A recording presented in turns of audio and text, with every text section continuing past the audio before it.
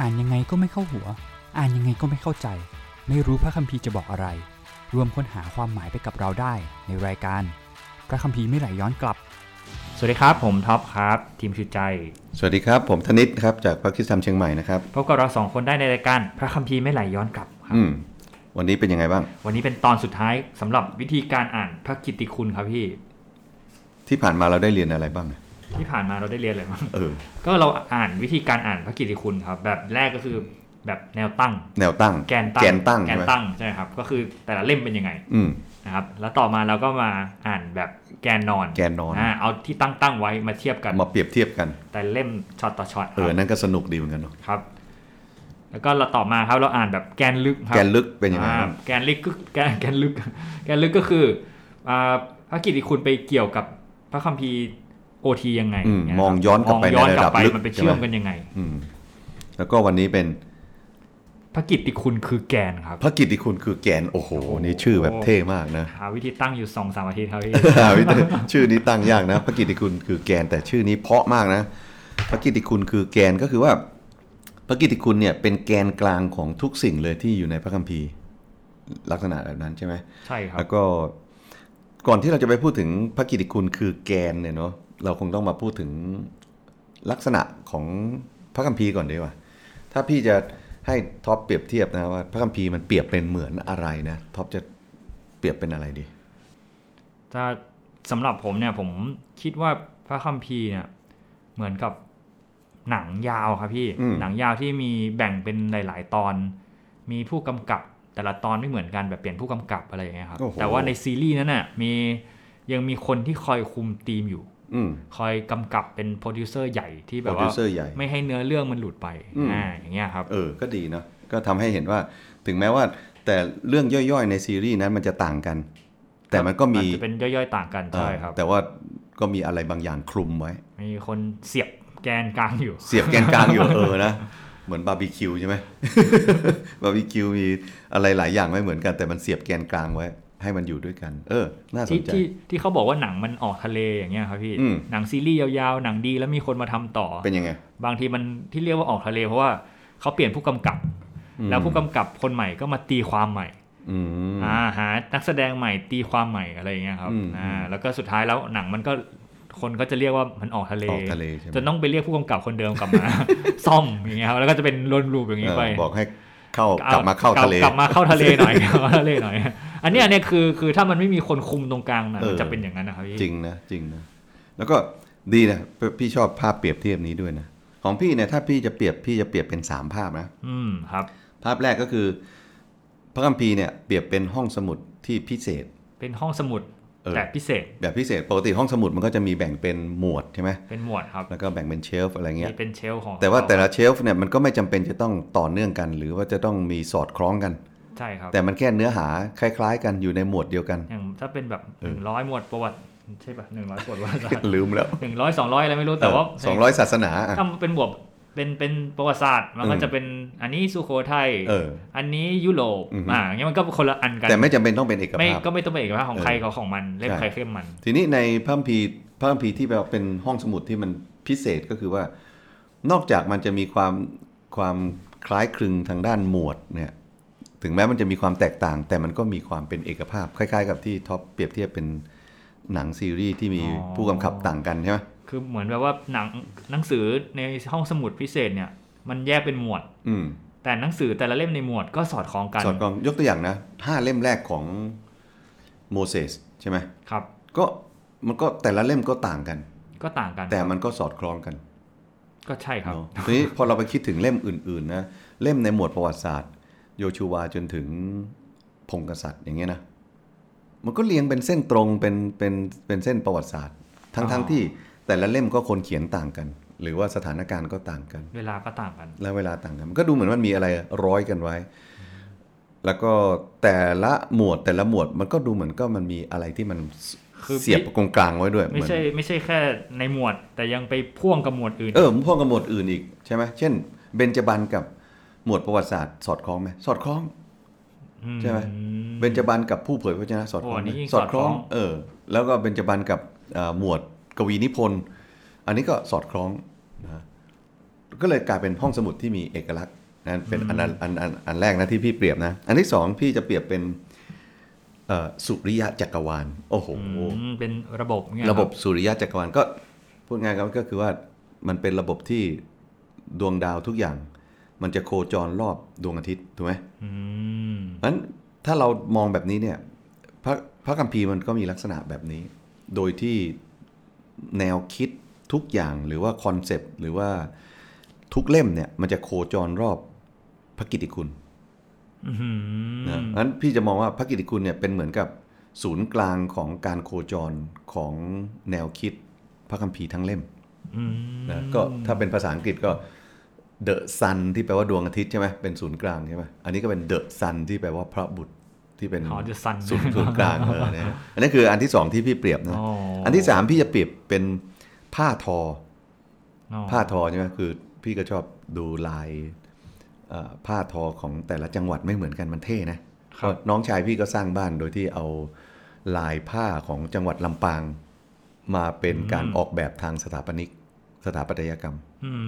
คือถ้าเกิดคนมองไปก็เห็นว่าโอ้โหบ้านนี้ถึงแม้มันจะเป็นไม้ระแนงนะแต่ว่ามันเป็นไม้ระแดงลายของคนลำปางอย่างนี้นะเพราะฉะนั้นในแต่ละจังหวัดมันก็จะมีลายผ้าทอที่มันเป็นเอกลักษณ์ใช่ไหมหรือว่าของแต่ละชาติพันธุ์ก็จะมีลายผ้าทอที่เป็นเอกลักษณ์ของเขาทีนี้พระคัมภีร์แต่ละเล่มก็เป็นเหมือนกับ1ลายผ้าทอปฐมกาลก็มีลายนึงใช่ไหมสดุดีก็มีลายนึง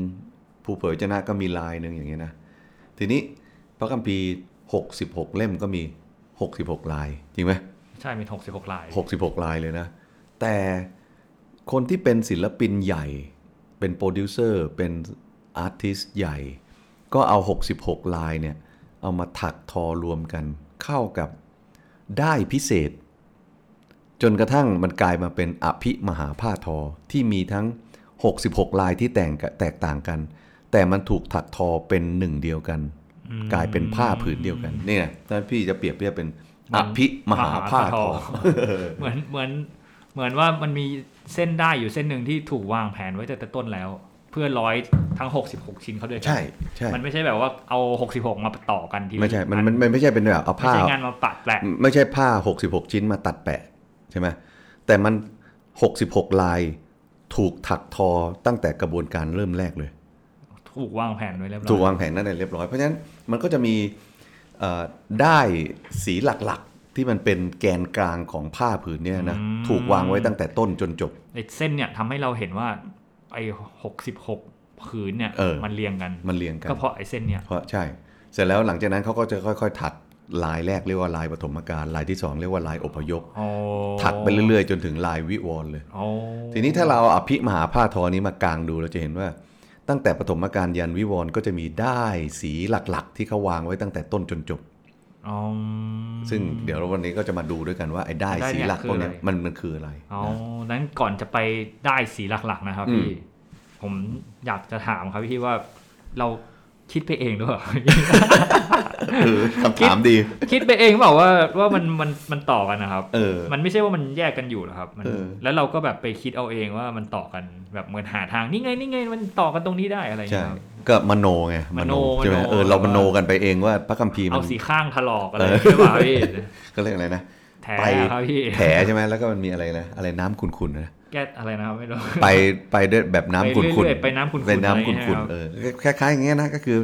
เรามโนไปเองเปล่าว่าพระคัมภีร์มันมีเอกภาพทั้งที่มันไม่มีเราพยายามหรือเปล่าเราพยายามหรือเราพยายามหาจุดเชื่อมไปเองยัดเยียดให้พระคัมภีร์มีเอกภาพอย่างนั้นหรือเปล่านั่นน่ะสิครับก็จริงๆประเด็นนี้ก็ที่ท็อปถามก็ดีมาก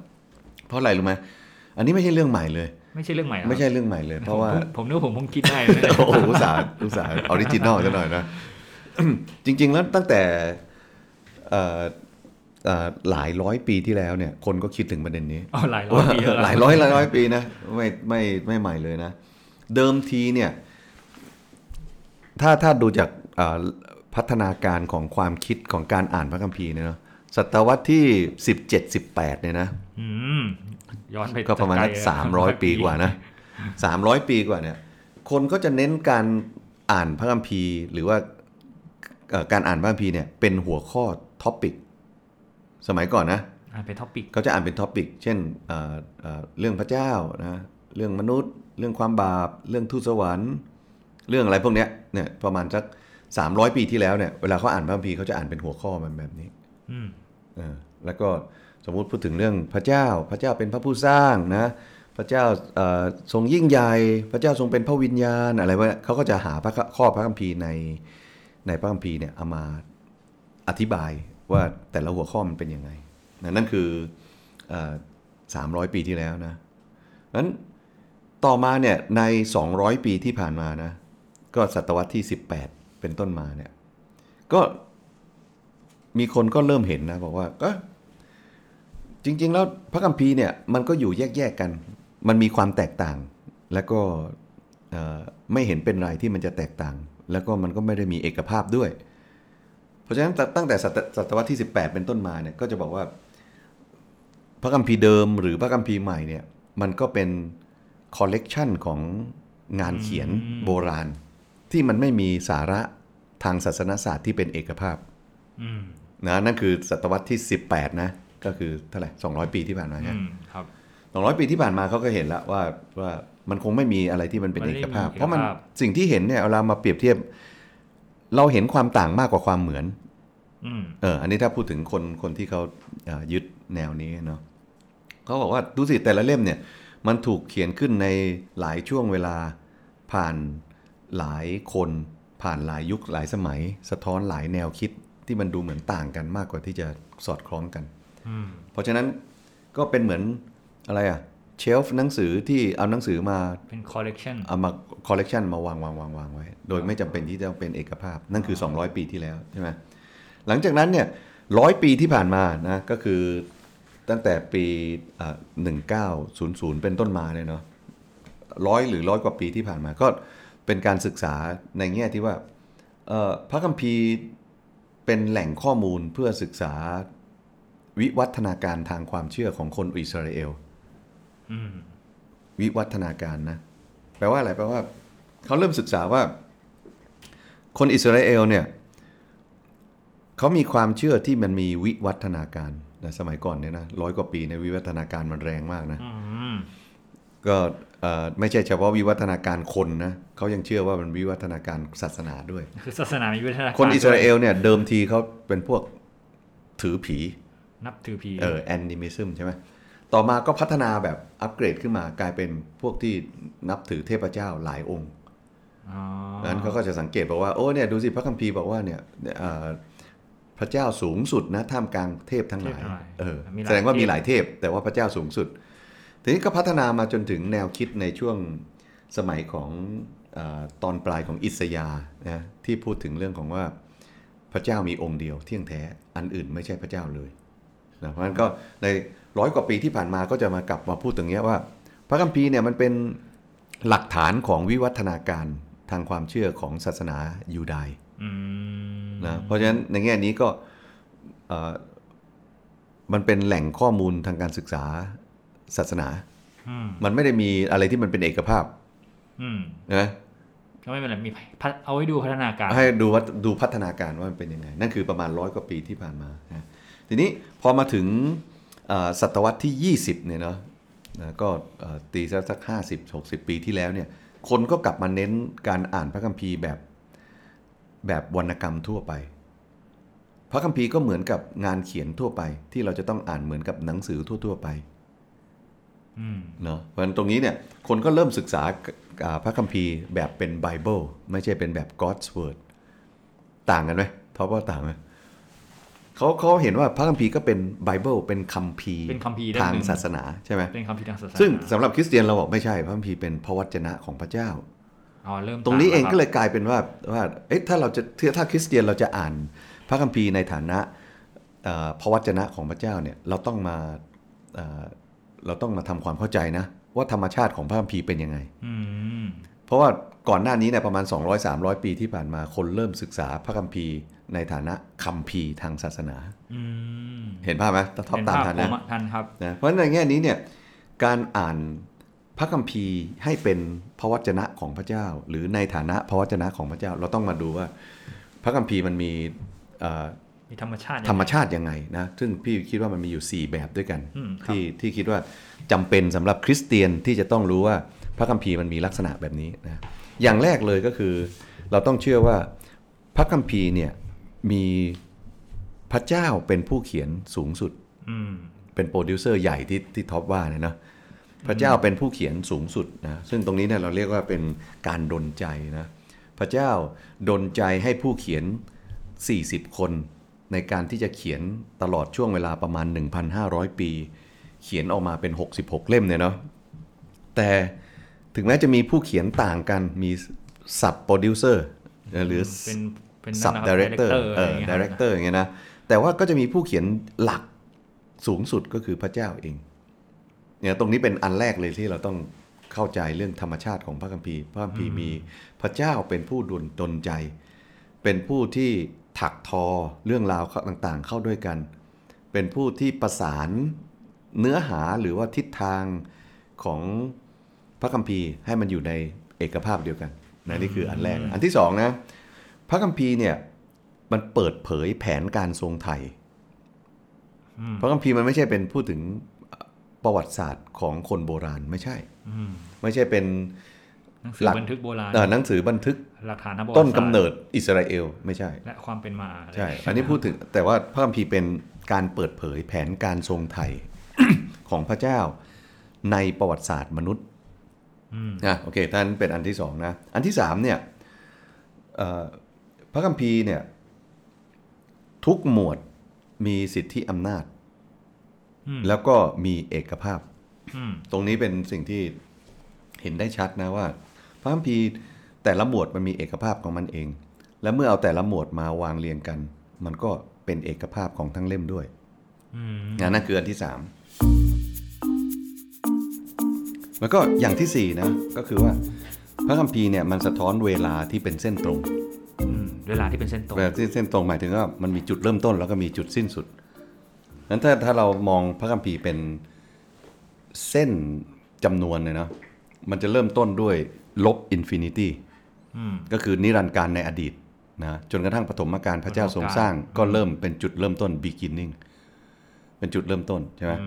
แต่แล้วก็ยาวไปจนถึงจุดสิ้นสุดก็คือตอนที่พระเจ้าจะให้มีฟ้าใหม่และแผ่นดินโลกใหม่ใช่ไหมก่อนที่จะเข้าสู่ยุคนิรันดร์การเพราะฉะนั้นด้านขวามือก็จะเป็นอินฟินิตี้เป็นอินฟินิตี้มันก็จะเป็นภาพเส้นจำนวนหรือเส้นเวลานะจากลบอินฟินิตี้ถึงอินฟินิตี้แต่พระคัมภีร์เนี่ยมันอยู่ตรงกลางก็คืออยู่ในช่วงเวลาตรงนั้นเป็นช่วงเวลาที่มีจุดเริ่มต้นแล้วก็มีจุดสิ้นสุดของเส้นอินฟินิตี้ของพระเจ้าใช่ไหม นั่นคือสมมติฐานหรือหลักข้อเชื่อ4อย่างที่พี่คิดว่าเราจะต้องเข้าใจก่อนว่าพระคัมภีร์มันมีลักษณะแบบนี้เราถึงจะสามารถอ่านพระคัมภีร์แบบมันเป็นทุกสิ่งอยู่บนแกนได้แล้วถ้าเวลาไม่เป็นเส้นตรงมันจะเป็นยังไงล่ะครับพี่ถ้าสมมุติเวลาไม่เป็นเส้นตรงเนี่ยมันจะไม่มีจุดจบใช่ไหมหรือบางคนบางจุดเริ่มต้นกับจุดจบมันจะคนละมันจะไม่สามารถที่จะแยกออกจากกันได้ยกตัวอย่างเช่นถ้าเป็นคนที่เชื่อว่ามันเป็นวงกลมใช่ไหมอย่างนี้มันก็จะไม่มีจุดเริ่มต้นมันก็ไม่มีจุดเริ่มไม่สิ้นสุดใช่ไหมแสดงว่าประวัติศาสตร์โลกมันจะวนเวียนจุดเริ่มต้นอยู่ตรงไหนตอบไม่ได้จุดสิ้นสุดมีไหมตอบไม่ได้แต่ถ้าเกิดตามหลักตรรกะแล้วเนี่ยอะไรที่มันมีจุดเริ่มต้นมันต้องมีจุดที่สิ้นสุดเสมอไม่มีอะไรที่มีจุดเริ่มต้นแล้วมันจะไม่สิ้นสุดนั้นก็นี่เป็นสิ่งที่นักคิดในสมัยโบราณก็คิดอยู่แล้วว่าทำไมโลกของเราจึงมีสิ่งที่มันเป็นอยู่เพราะถ้าเกิดมันมีมันเกิดสิ่งที่มันเป็นอยู่แสดงว่ามันมีจุดเริ่มต้นถ้ามันไม่มีจุดเริ่มต้นมันจะต้องมีสภาวะเป็นนิรันดร์แต่เนื่องจากมันมีสิ่งที่เป็นอยู่มันจึงมีจุดเริ่มต้นนั่นแสดงว่าต้องมีอะไรต้องมีจุดสิ้นสุดด้วยเพราะฉะนั้นตรงนี้เนี่ยมันก็เลยทำให้เห็นว่าพระคัมภีร์เนี่ยมันมีจุดเริ่มต้นและมันจะมีจุดสิ้นสุดถ้าเราเข้าใจแบบนี้แล้วเนี่ยเราจะพบว่าพระคัมภีร์ที่บอกว่าพระกิตติคุณคือแกนเนี่ยนะเมื่อกี้เราพูดถึงบาร์บีคิวใช่ไหมมันมีอะไรนะสับปะรดมีเนื้อหมูใช่ไหมมันมีพริกหยวกใช่ไหมมันมีมะเขือเทศอะไรเงี้ย แต่ทุกอย่างมันจะถูกเสียบเข้าด้วยกันโดยแกนกลางก็คือไม้เสียบบาร์บีคิวนั่นเองนะงั้นถ้าเราจะมองอย่างนี้เนี่ยไอ้ไม้เสียบคืออะไรคือเส้นเวลานั่นเองเส้นเวลาของพระคัมภีร์เนี่ยมันเสียบทุกเรื่องเข้าไปนะแล้วก็มันเป็นเหมือนเส้นเวลาที่มันมีจุดเริ่มต้นแล้วก็มีจุดสิ้นสุดด้วยงั้นในแง่นี้เนี่ยถ้าเราเข้าใจแบบนี้พระเจ้าเป็นผู้ที่ดลใจเป็นผู้ที่ถักทอเป็นศิลปินที่เอาเรื่องราว66เรื่องเนี่ยมาถักทอเป็นอภิมหาผ้าทอเนี่ยเนาะถ้าเป็นอย่างนั้นเราจะเริ่มเห็นแล้วว่าพระกิตติคุณคือแกนของ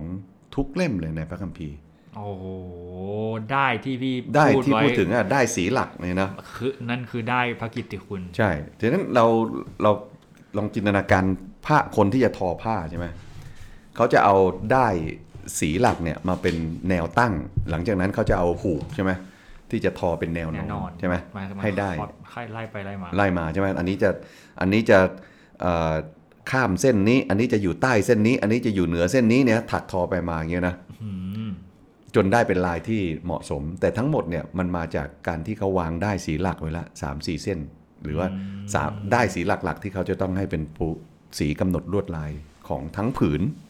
นะในแง่นี้เนี่ยพี่ก็เลยคิดว่าพระคัมภีร์เนี่ยมันมีพระกิตติคุณเป็นแกนโดยมีเรื่องราวหรือได้สีหลักอยู่4เส้นด้วยกันเนาะก็พูดง่ายมันมี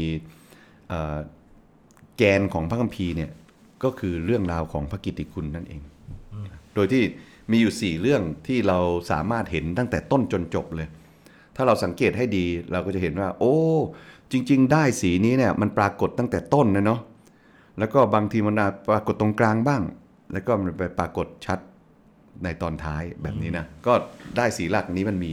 อะไรบ้างนะครับอย่างแรกก็คือเรื่องจะเรียกว่าได้แห่งการทรงสร้างนะหัวข้อเรื่องการทรงสร้างเนี่ยเป็นหัวข้อที่เริ่มในพระคัมภีร์แล้วก็จบที่พระธรรมวิวรณ์ยกตัวอย่างเช่นนะเราลองมาไล่ด้วยกันนะครับการทรงสร้างเนี่ยมันเริ่มตั้งแต่ที่ไหนแน่นอนปฐมกาลบทที่1ใช่ไหมบทที่1เลยครับก็พระเจ้าเป็นผู้สร้างใช่ไหมครับแล้วก็ปฐมกาลบทที่1ไม่ได้เน้นแค่การทรงสร้างแต่เน้นที่พระผู้สร้างใช่ไหมไม่ใช่ว่าไม่ใช่ทำอะไรเท่ากับคือใครใช่เพราะในบทที่1ปฐมกาล1ก็พูดถึงพระเจ้าเป็นพระผู้สร้างหลังจากนั้นเนี่ยพระเจ้าก็ทำพันธสัญญานะกับคนอิสราเอลการเป็นพระเจ้าพระผู้สร้างของพระองค์เนี่ยมันก็ผูกพันอยู่กับความสัมพันธ์ที่พระเจ้ามีกับมนุษย์เพราะฉะนั้นในอพยพเนี่ยพระเจ้าก็นำประชากรของพระองค์ออกมานะเพื่อที่พระองค์จะให้เป็นชนชาติพิเศษของพระองค์แล้วก็นำแผนการทรงไถ่ออกไปได้ทั่วโลกอย่างนี้นะเพราะฉะนั้นในแง่หนึ่งในอพยพเนี่ยพระเจ้าก็เป็นผู้ที่เริ่มต้นพันธสัญญากับมนุษย์โดยเฉพาะอิสราเอลโดยภาพของการทรงสร้างนั้นก็ปรากฏให้เห็นเป็นระยะนะทีนี้พอมาถึงในพระคัมภีร์หมวดวรรณกรรมภูมิปัญญาพระธรรมสุภาษิตใช่ไหมก็พูดถึงเรื่องพระเจ้าพระผู้สร้างโดยที่มันมีนัยยะน่าสนใจก็คือพูดถึงกับผู้ที่ร่วมกันสร้างกับพระเจ้าคนที่อยู่กับพระเจ้าในการทรงสร้างท็อปเคยอ่านเจอไหม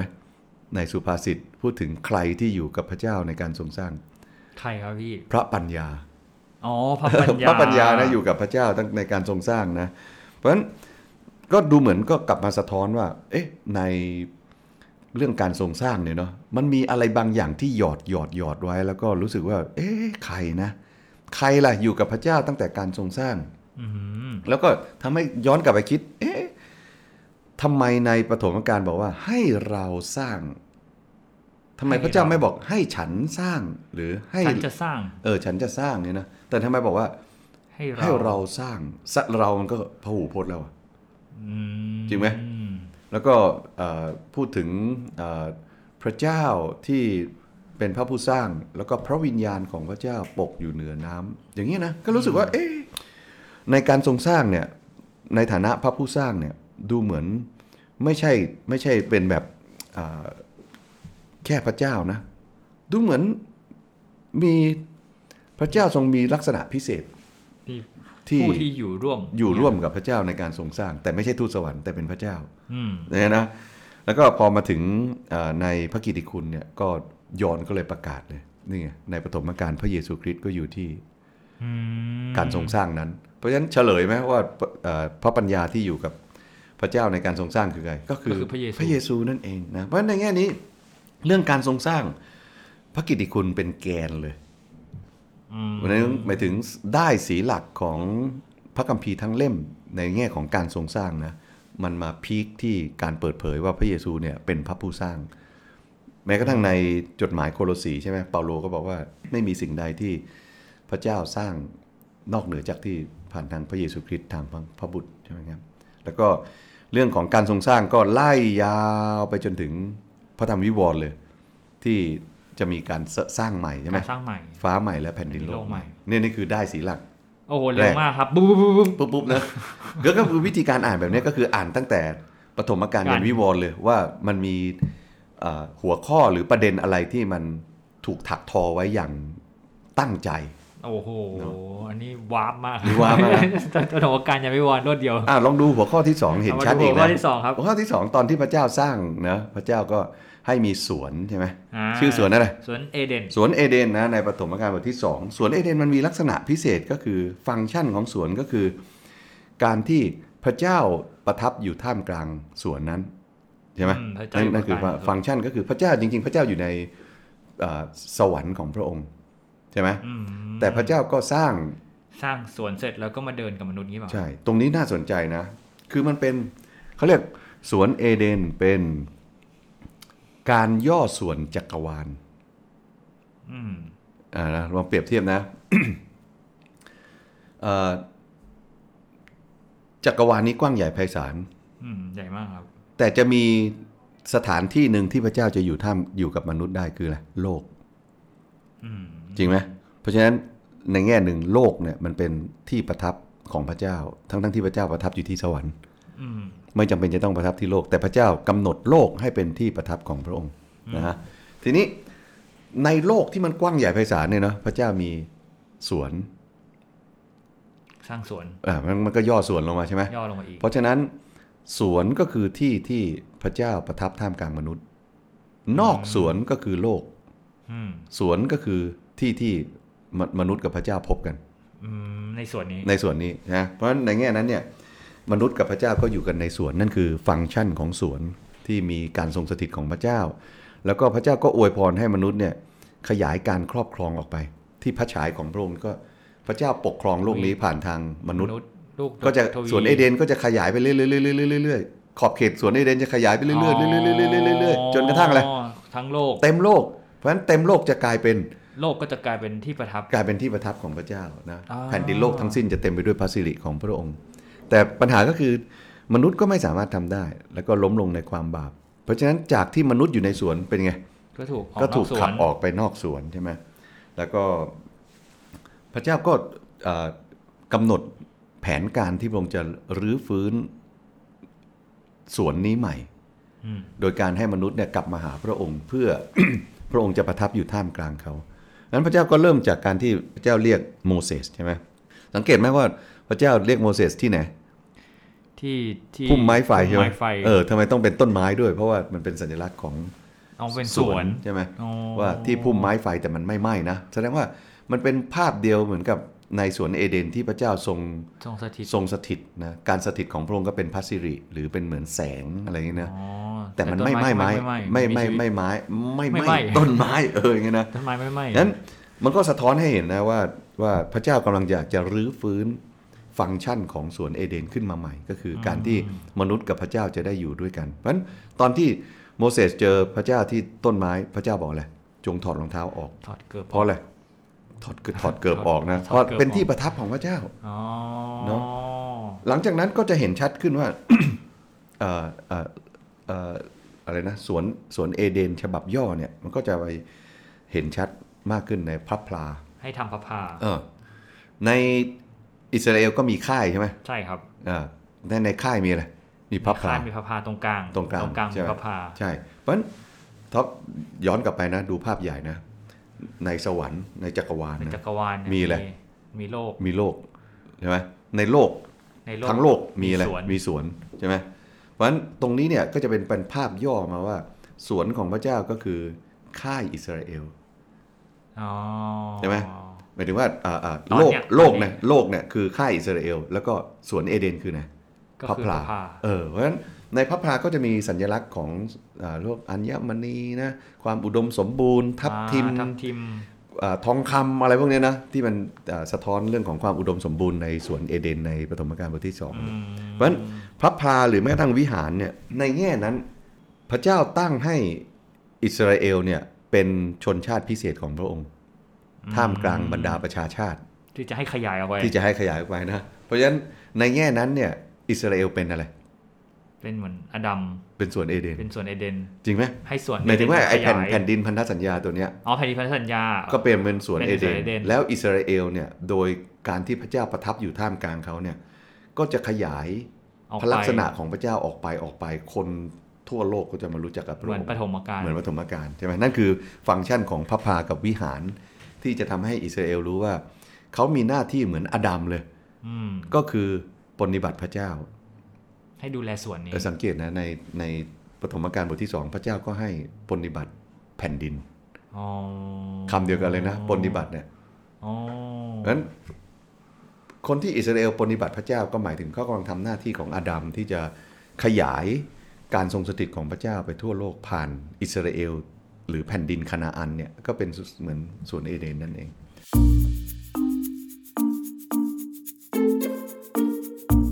ทีนี้สิ่งสำคัญก็คือ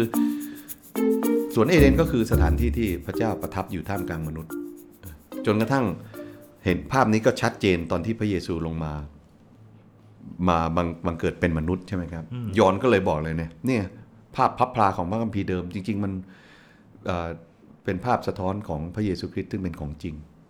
ยอห์นก็เลยบอกเนี่ยพระวจนะทรงดำรงอยู่ท่ามกลางเราใช่ไหมก็เป็นภาพของพับพลาอีกแล้วพระเยซูก็เป็นภาพของพับพลาใช่ที่อยู่ท่ามกลางคนของพระองค์เพราะฉะนั้นถ้าเกิดว่าพระเยซูเป็นพับพลาพระเยซูเป็นสวนเอเดนตัวพระเยซูเองกำลังทำให้สวนเอเดนของพระเจ้าอย่างแท้จริงของแท้เนี่ยเนาะกำลังจะขยายออกเพราะฉะนั้นตอนนี้จะขยายออกที่ไหนอ่ะก็ที่ผู้เชื่อในพระเยซูคริสต์ใช่ไหมเพราะฉะนั้นพระเยซูก็เลยบอกว่าเนี่ยจงมีลูกดกทวีเต็มแผ่นดิน แต่ว่าอันนั้นเป็นคำสั่งของอาดัมใช่ไหมแต่พระเยซูก็บอกว่าจงออกไปสร้างสาวกของคนทั้งคนชนทุกชาติให้เป็นสาวกของเราเพื่อกระจายแผ่นดินใช่เพื่อกระจายตรงนี้ออกไปใช่กระจายพระลักษณะของพระคริสต์ที่เป็นเหมือนกับพระสิริที่ประทับที่พับพลาออกไปทั่วทุกชาตินะแล้วจนสุดท้ายนะ ในพระธรรมวิวรณ์ก็พูดถึงเรื่องของสวนเอเดนใหม่อีกครั้งหนึ่งลองไปอ่านบทที่20 21 22เนี่ยเนาะเราจะเห็นว่าพระคัมภีร์ก็กลับมาพูดถึงเรื่องสวนเอเดนเพราะฉะนั้นเริ่มต้นด้วยปฐมกาลพูดถึงสวนเอเดนนะไล่มาสวนเอเดนมาถึงพระเยซูคริสต์ที่เป็นแกนกลางของสวนเอเดนแล้วก็พูดถึงวิวรณ์เนี่ยจบอีกได้อีก1เส้นอีก1เส้น2เส้นแล้วนะโอ้เส้นยาวเส้นยาวนะเส้นที่3เนี่ยเขาเรียกว่าเป็นได้เกี่ยวข้องกับพงพันธุ์ของหญิงพงพันธุ์ของหญิงนะ เพราะอะไรตอนที่มนุษย์ล้มลงในความบาปเนี่ยพระเจ้าก็จัดเตรียมแผนการทรงไถ่ไว้แล้วโดยที่พระเจ้าบอกว่า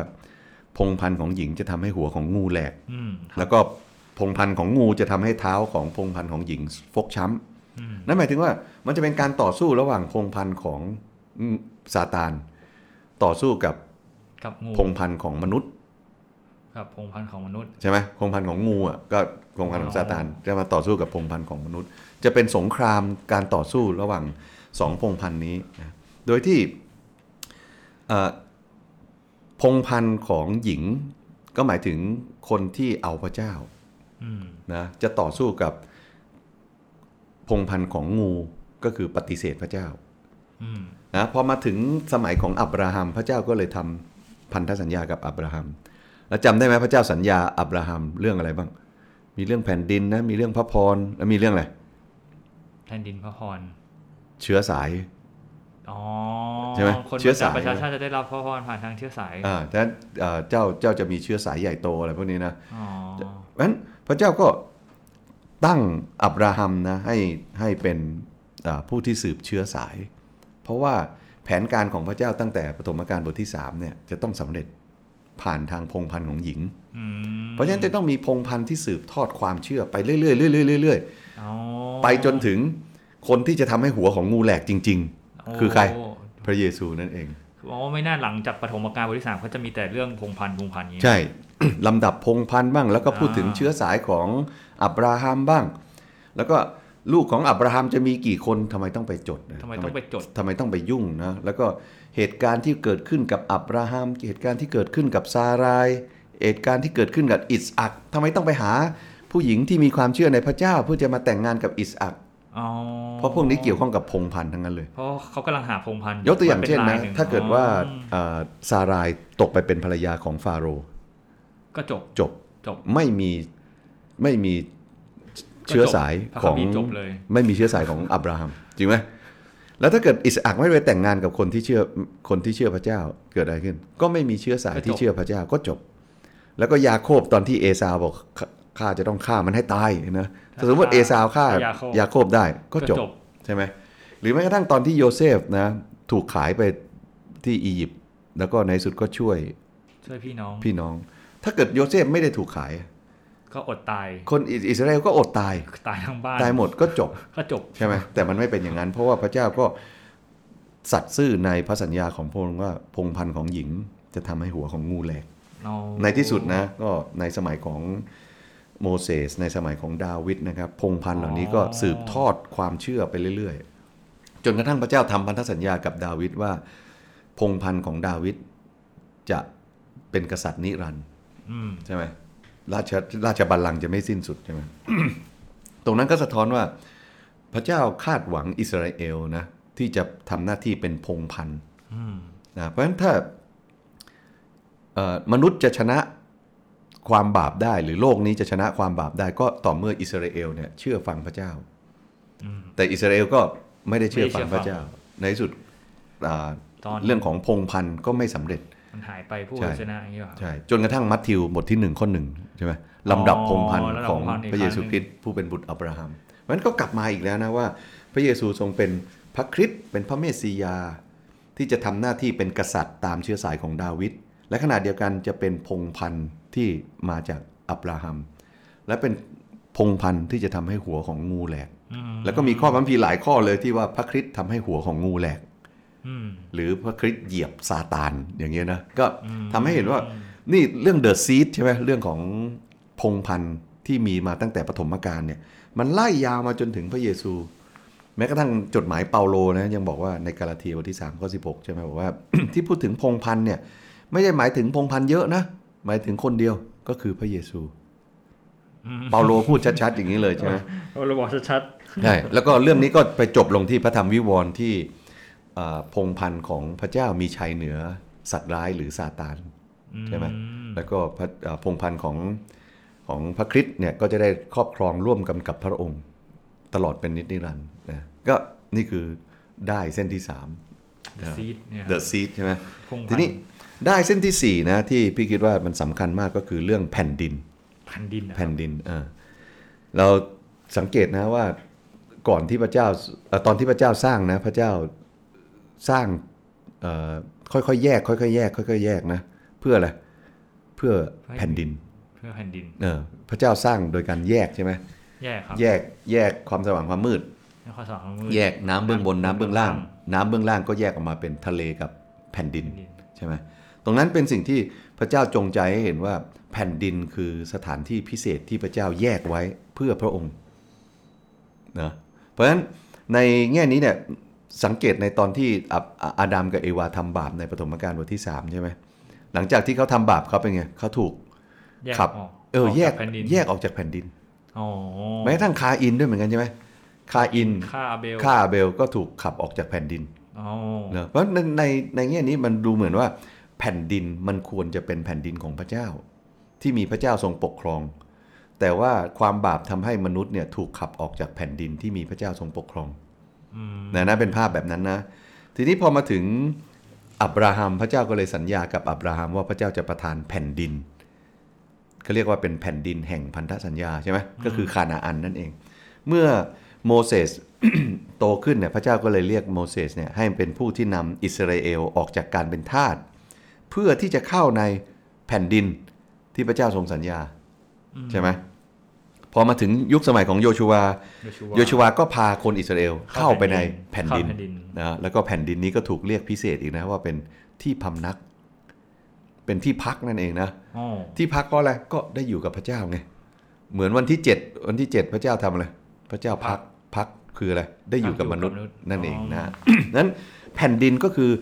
ที่พระเจ้าครอบครองแล้วก็มนุษย์อยู่กับพระเจ้าแบบพักสงบนั่นเองพอมาถึงสมัยกษัตริย์เนี่ยอิสราเอลก็ล้มเหลวใช่ไหมแล้วก็ปฏิเสธพระเจ้ากษัตริย์ก็เลยถูกขับออกจากแผ่นดินเนาะแล้วก็ในช่วงระหว่างพระคัมภีร์หลังจากประวัติศาสตร์อิสราเอลกลับมาจากดินแดนแล้วก็ไม่พักสงบเนาะงั้นคนยิวในช่วงระหว่างพระคัมภีร์ก็เฝ้ารอคอยเมื่อไหร่แผ่นดินของพระเจ้าจะมาสักทีนะแผ่นดินของพระเจ้าที่สัญญาไว้ตั้งแต่ต้นเนี่ยไม่มาสักทีจนพระเยซูมาปรากฏพระเยซูประกาศเรื่องอะไรจงกลับใจเสียใหม่แผ่นดินของพระเจ้ามาใกล้แล้วยอห์นบัพติศมาก็ทำอย่างนั้นใช่ไหมครับเพราะฉะนั้นพระเยซูก็มาประกาศแผ่นดินรวมทั้งพระเยซูก็มาบอกด้วยบอกว่าเมื่อท่านจะอธิษฐานนะขอให้แผ่นดินของพระองค์มาตั้งอยู่ใช่ไหมแล้วก็พระเยซูก็ประกาศด้วยบอกว่าจงแสวงหาแผ่นดินของพระเจ้าและความชอบธรรมของพระองค์ก่อนเพราะอะไรเพราะในที่สุดแล้วความเชื่อในพระเยซูคริสต์จะนำเราไปสู่แผ่นดินของพระเจ้าแผ่นดินที่พระเจ้าทรงปกครองร่วมกับคนของพระองค์นะนั่นคือได้สี่ที่สี่นะตั้งแต่ปฐมกาลยันวิวรณ์นะแน่นมากครับเกณฑ์นี้คือได้สีหลักนะเรียกว่าพระกิตติคุณคือแกนพระกิตติคุณคือแกนเลยใช่ถ้าเราอ่านแบบนี้เราจะพบเลยว่าทุกอย่างมันโคจรรอบพระกิตติคุณพระกิตติคุณเป็นตรงกลางเลยใช่ถ้าไม่มีพระกิตติคุณเรื่องจะไม่มีความสำเร็จแล้วก็จุดสิ้นสุดจริงๆถ้าเราหาอาจจะเจอมากกว่า4แกนหรือเปล่าแน่นอนหมายเพราะมันมีหลายเส้นมันจะมีอันนี้จะเรียกว่าเป็นแกนหลักนะแล้วจะมีแกนรองด้วยเป็นเส้นรองๆนะเส้นที่มันเป็นแบบยิบย่อยหน่อยนะแต่ว่าถ้าพูดถึงหลักๆเนี่ยพี่ก็เชื่อว่าประมาณนี้นะมันมาสำเร็จตรงที่การที่พระเยซูลงมาบังเกิดแล้วก็ตายบนไม้กางเขนเพื่อนำเรารื้อฟื้นกลับไปที่แผนการทรงไถ่ใหม่อีกครั้งหนึ่งนะนั่นคือพระกิตติคุณคือแกนหรือไม้กางเขนคือแกนเพราะฉะนั้นทุกเล่มในพระคัมภีร์เดิมนะเราก็จะต้องถามว่าเอ๊ะแต่ละเล่มมีจุดสำเร็จที่พระเยซูอย่างไรแล้วถ้าเราอ่านแบบนี้เนี่ยพระคัมภีร์66เล่มก็จะมีเอกภาพจะเห็นว่ามันร้อยเรียงกันเป็นเรื่องเดียวกันและจริงๆอันนี้เนี่ยเราไม่ได้ร้อยเองนะเราไม่ได้คิดไปเองนี่หว่าเราอ่านเราก็รู้ว่านี่เราไม่ได้คิดไปเองแต่มันมีได้ที่มันปรากฏเป็นระยะจริงๆงั้นก็คิดว่าก็น่าจะเป็นการจบวิธีการอ่านพระกิตติคุณได้ดีก็คือว่าในที่สุดแล้วทุกอย่างในเกี่ยวข้องกับพระกิตติคุณมันกำลังผูกเรื่องราวทั้งหมดของพระคัมภีร์ทั้งเล่มไว้เลยโอ้โหพระกิตติคุณคือแกนพระกิตติคุณคือแกนนั่นเองครับโอ้โหขอบคุณพี่ชัยมากเลยนะครับสำหรับวันนี้โอ้เราจะไปกลับไปอ่านยังไงครับเพราะว่าเดี๋ยวต้องอ่านทั้งเล่มก็คงจะใช้วิธีการอ่านหัวข้อสำคัญนะเช่นเมื่อกี้นี้บอกว่าเรื่องพระผู้สร้างหรือการทรงสร้างใช่ไหมดูตั้งแต่ต้นจนจบมีพูดถึงเรื่องการทรงสร้างยังไงที่มันผูกกันอยู่นะ2เรื่องสวนเอเดนนะสถานที่ที่มนุษย์กับพระเจ้าอยู่ด้วยกันต่อให้มันมีอุปสรรคอะไรก็แล้วแต่ว่าสุดท้ายพระเจ้าจะนำให้มนุษย์กลับมาที่สวนเอเดนอีกครั้งหนึ่งอันที่3ก็คือเรื่องพงศ์พันธุ์ของหญิงใช่ไหมว่าพระเจ้าทำแผนการทรงไถ่ให้สำเร็จผ่านพงศ์พันธุ์ของหญิงคือพระเยซูคริสต์เพื่อที่คนของพระองค์เนี่ยจะรักและเชื่อฟังพระองค์จากใจจริงๆอันที่4ก็คือแผ่นดินของพระเจ้านะเป็นแผ่นดินที่พระเจ้าตั้งไว้เพื่อพระองค์จะอยู่กับคนของพระองค์ซึ่งมันปรากฏตั้งแต่ปฐมกาลยันวิวรณ์เลยนะงั้นทีนี้ถ้าเกิดท็อปถามว่าเราจะไปอ่านยังไงนะสิ่งที่จะช่วยเราได้นะครับอีกอันหนึ่งวิธีง่ายๆก็คือลองดูใน Bible Project หัวข้อธีมนะภาษาไทยมันใช้คำว่าอะไรหัวข้อน่าสนใจอย่างเงี้ยหรอธีมไม่รู้เหมือนกันครับTHEME เนี่ยก็ลองไปหาหัวข้อ Bible Project ที่มันเป็นธีมมันก็ Bible Project ชุดนั้นเนี่ยก็จะทำเรื่องราวตั้งแต่ปฐมกาลยันวิวรณ์เลยที่ร้อยเอาไว้ที่มันร้อยเอาไว้แบบสั้นๆนะประมาณ 4-5 นาทียกตัวอย่างเช่นเขาอาจจะพูดถึงเรื่องสวรรค์และโลกนะก็จะพูดถึงว่าสวรรค์และโลกเริ่มต้นตั้งแต่การทรงสร้างแล้วก็สวรรค์และโลกเนี่ยถูกทำลายในช่วงความบาปแล้วก็สวรรค์และโลกจะกลับมาในวิวรณ์แบบนี้นะหรือในพระเยซูคริสต์และในวิวรณ์อย่างนี้นะก็ลองอ่านดูครับแล้วมีคำถามก็ส่งกันมาได้เลยโอเคครับสำหรับวันนี้ขอบคุณพี่ชัยมากเลยนะครับสำหรับวิธีการอ่านพระกิตติคุณนะครับตอนสุดท้ายของพระกิตติคุณใช่ไหมเรียบร้อยแล้วครับยาวเลยขมวดเข้ามานะต้องกลับไปอ่านยาวเลยโอเคครับสำหรับวันนี้เรา2คนขอลาไปก่อนนะครับแล้วเจอกันในตอนต่อไปนะครับขอบคุณมากครับสวัสดีครับสวัสดีครับ